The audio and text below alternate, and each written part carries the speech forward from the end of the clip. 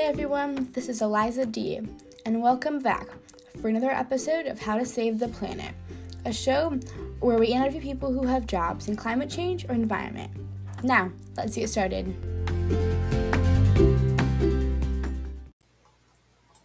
With us today, we have Ed Carley.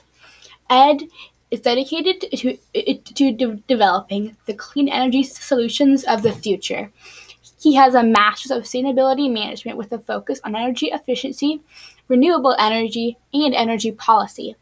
Ed has a wide-ranging knowledge of clean energy and energy-efficient topics developed through experience at a Washington, D.C. think tank, a municipal electric utility, and as a program manager working with state energy offices across the country. In his current role, Ed works with states on building energy codes, home energy labeling, energy service performance contracting, and Energy Star for buildings. In addition, Ed operates Ed's Clean Energy and Sustainability Job List, a weekly email newsletter for jobs of all professionals of all experience levels. Ed launched the bulletin in 2017 for 7 friends, and has now seen it grow to more than 6,000 subscribers. Ed often speaks with students and recent graduates to share his experience in building a sustainability career. To sign up for the list, visit edsjoblist.com, which will also be available in the episode description.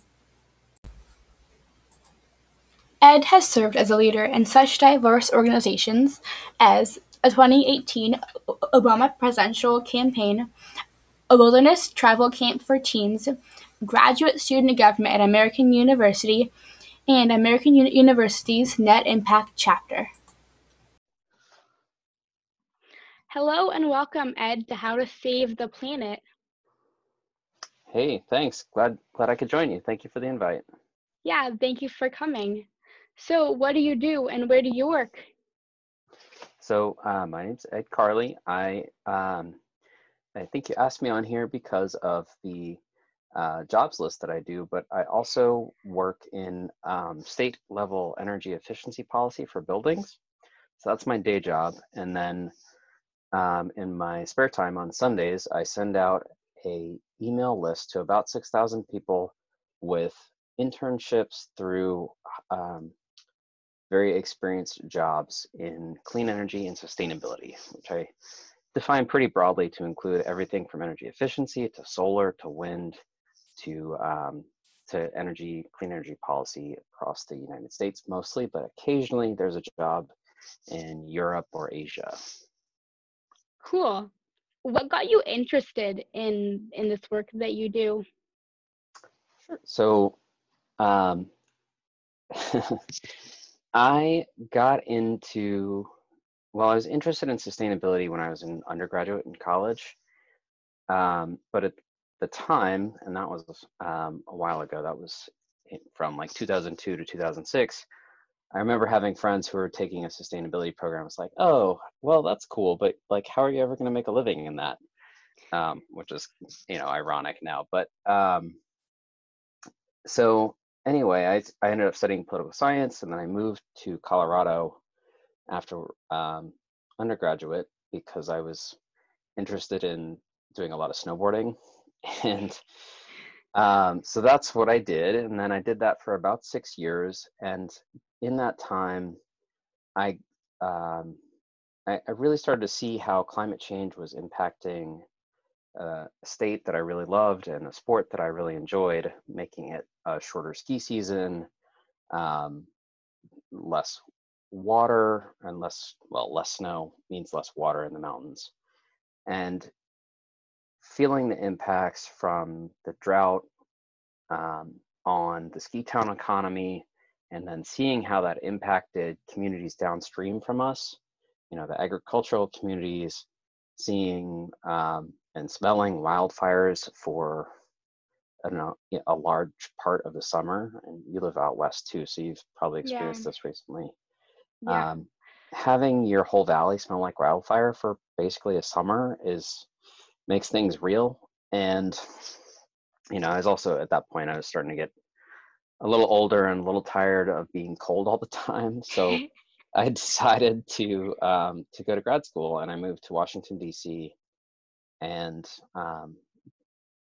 you know, initially expected to go back and become a sustainability manager for a ski mountain, and then um, coming here, my ambition sort of started to increase, and I got involved um, in part through luck in some sustainability issues that introduced me to the energy efficiency world. And then I got a fellowship um, with the Environmental Defense Fund Climate Corps program, and kind of the rest is history. So that's the long story version of that. But really, it came down to seeing climate change and its impact on my community and the economy and the people. You know, if you move to a ski town and you have a winter where it doesn't really snow much, Mm, not only is that hard on the local economy, but it's really hard on the local people because it's like this thing that I moved here to do that I love is yeah. just, really hard. And you see your friends move away because they can't make it work. Um, so I wanted to do something about that. And in the Rockies, there's the pine beetle that has killed a lot of the trees that's contributing to wildfires. And it's just really visible there. Yeah. It's so real. Hmm. Why do you do this like environment and sustainability work? Like what keeps you going?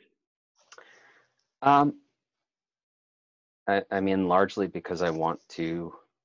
At this point, I don't have kids, but I'd kind of like to have kids, and I'd like to be able to take them skiing someday. Yeah. um, but it's just, it's one of the most important issues of our time, and it's really about the continued um, existence and ability of people to live Hmm. comfortably on the planet. So it's just, I can't think of anything that would be more important to do. Yeah. You mentioned that you went to grad school. What degrees did you get in undergrad and grad school, and where did you go to school? So I went to Appalachian State for undergraduate, which is in the mountains of North Carolina. There's sort of a theme there until more recently. Um, and I studied political science there. I also, while I was at App, attended the National Outdoor Leadership School, which is an outdoor educational or experiential education program. And um, that was something where I spent a semester traveling outside. I spent some time in Wyoming, spent some time in Utah, some time in Colorado, and a little bit of time in Nevada. Doing outdoor activities and learning leadership skills. It was a really cool experience. Um, and then after my ski bum years, I moved to Washington D.C. and attended American University, the Kogod School of Business, and got a master's of sustainability management. Cool. Oh Yeah. my gosh. How did you get the position that you're in now, like career wise? So so some of it was luck, and um, but so like I said, I moved to DC to kind of reboot a career that Hmm. I had a real job while I was in a ski town, but I got caught up in the recession like so many other people in my generation, and decided to go to grad school. So once I was in grad school, I landed a fellowship, or excuse me, an internship at a communications firm in Washington D.C. And one of the projects that I did working there was for a big telecommunication company, and did a lot of research on um, how communication technology could be used to reduce greenhouse gas emissions and other forms of social good. But the key part was the greenhouse gas emissions. So after that internship ended, I was looking for my next position and came across an internship with the American Council for an Energy Efficient Economy, which is a big think tank based in DC, which works on energy efficiency. And it just so happened that I had this writing sample from my previous internship that was perfect for this internship. And at the time, I didn't realize how important and influential the American Council for an Energy Efficient Economy, which is also known as ACEEE, I didn't realize how important and influential they were. So I got really lucky, got that job, and then at the same time, I was wrapping up grad school, so I was thinking like, all right, what's next? And applied for this fellowship with the Environmental Defense Fund Climate Corps, which is a program for grad students, and they place grad students with a company, a university, a nonprofit. There's a huge variety of organizations that they work with. There's something like 120-ish, give or take, Wow. fellows each summer, and you spend 8 to 12 weeks working with an organization on a sustainability project. And at first, it was mostly energy efficiency, but now they do, renewable energy purchasing, sustainability strategy, and so on. So my placement was with a municipal electric company in San Francisco. And so a municipal electric company is a city-owned electric company. So there's municipal utilities, there are investor-owned utilities, which are like the big power companies that are traded on the stock exchange. And then there are publicly owned utilities, which are, similar to municipally owned electric utilities, but a little bit different. And so those are, not to get too in depth, but basically a publicly owned or a consumer owned utility is typically serves, and there are exceptions, more rural customers or,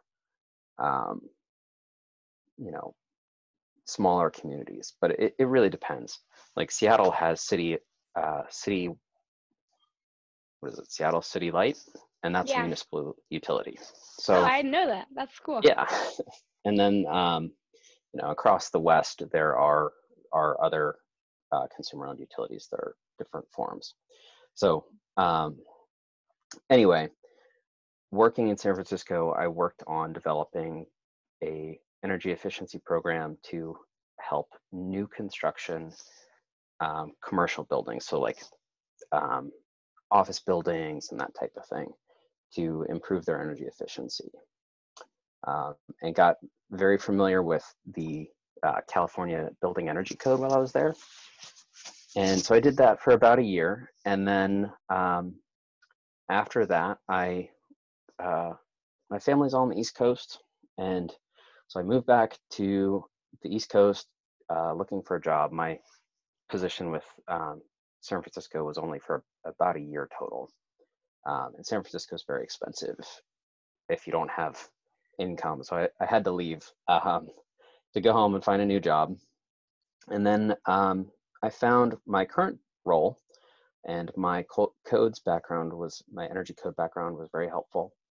And then I had a colleague who knew the hiring manager here, and that helped a lot. So kind of highlights the importance of building a network in finding a job. So Yeah. I talk a lot, so if I tell long stories, you can let me know. Okay, no worries. That is great. All Well, right. moving on to a little bit of a different topic, can you tell us a little bit about Ed's clean energy and sustainability jobs list and all that good stuff? Sure.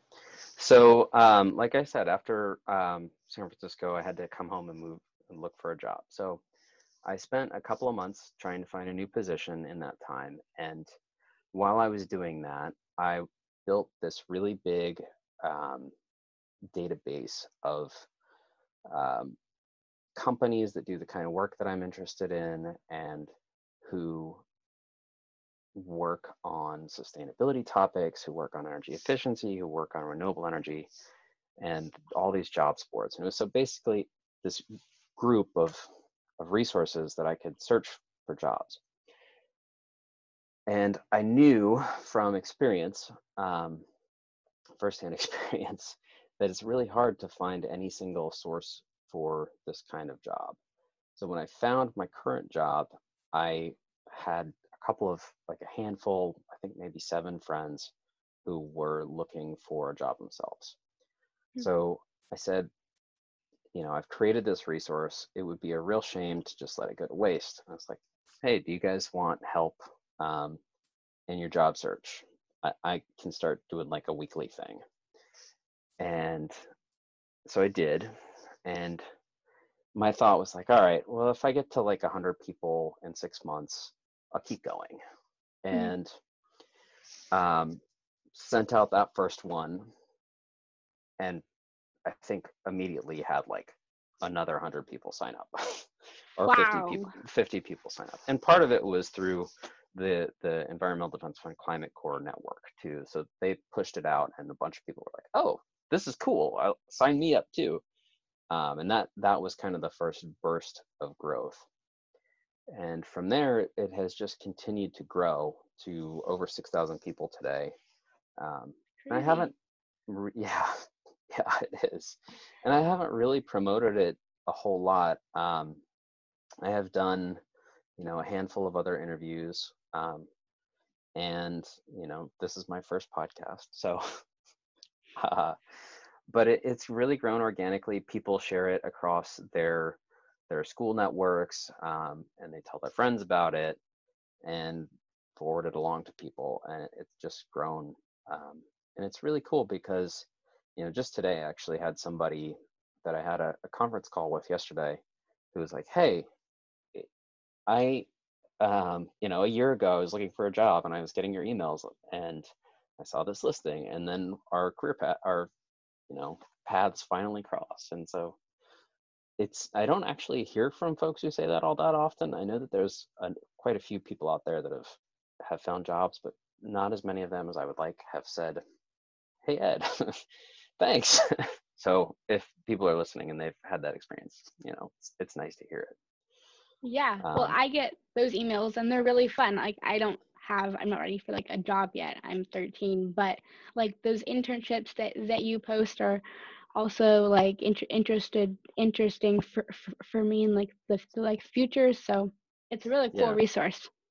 Yeah, and I try and use it to sort of illustrate the wide variety of jobs that are available in sustainability and climate change jobs. I think people often think that it's just about renewable energy or something like that, but there's really a wide variety of types of jobs and work that needs to be done to address climate change. And it's everything from construction to public policy and politics, to building solar installations and building wind turbines, to making homes more energy efficient and buildings more energy efficient. It's really, there's a circular economy. There is a way for someone who is interested to get into this field. It's just, you need to think more broadly. If I have one tip for folks who are interested, it's like, people come to me and they say, I want to work in sustainability. And my response is usually, well, what does sustainability mean to you? Because it can mean a million different things. So you've got to define it and sort of narrow it down. So if there are other kids out there that are listening and want to work in sustainability, think about like, do I care about water? Do I care about air pollution? Do I care about trash?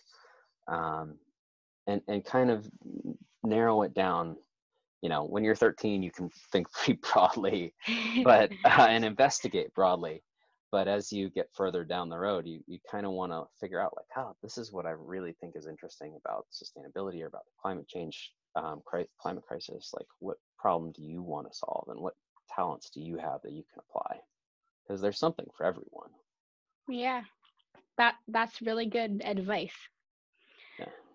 What does climate justice or environmental justice mean to you in clean energy and sustainability and your work?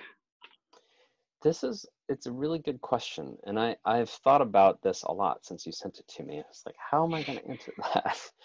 And um,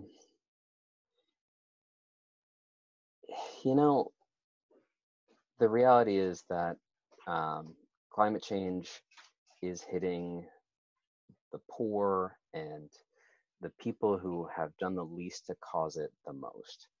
So we have to work with those communities to find solutions that meet their needs and don't place unnecessary burdens on them. And that means that, people like me and the organizations that I work with need to learn to listen more. Um, and we need to earn their trust. And um, I'm still sort of, honestly, I'm trying to figure out how to apply that better in my work. Mm-hmm. But it is an important question, and it's increasingly coming to the forefront. But we have to be very deliberate to engage with environmental justice communities and climate justice communities to make sure that the solutions that get put in place don't exacerbate their problems, don't make their problems worse. Mm. Yeah. So that's the tricky part. And then, like I said, I'd like to have kids. I have a nephew who's a year and a half, year and 3/4, 18 months old. I'd love to be able to take him skiing too. And so there's the intergenerational issue too, of how do we make sure that we don't punish the younger generations, people your age and people who haven't been born yet, or the generations to come. How do we make sure that they're left with a livable climate system too, instead of just sort of selfishly pursuing instant gratification today. Yeah. Thank you so much, Ed, for coming on to How to Save the Planet. I really appreciate it. It was lovely talking with you. It's great talking with you too, Eliza. Thank you for having me on. Thanks so much, everyone, for joining us today for another episode of How to Save the Planet. See you next time.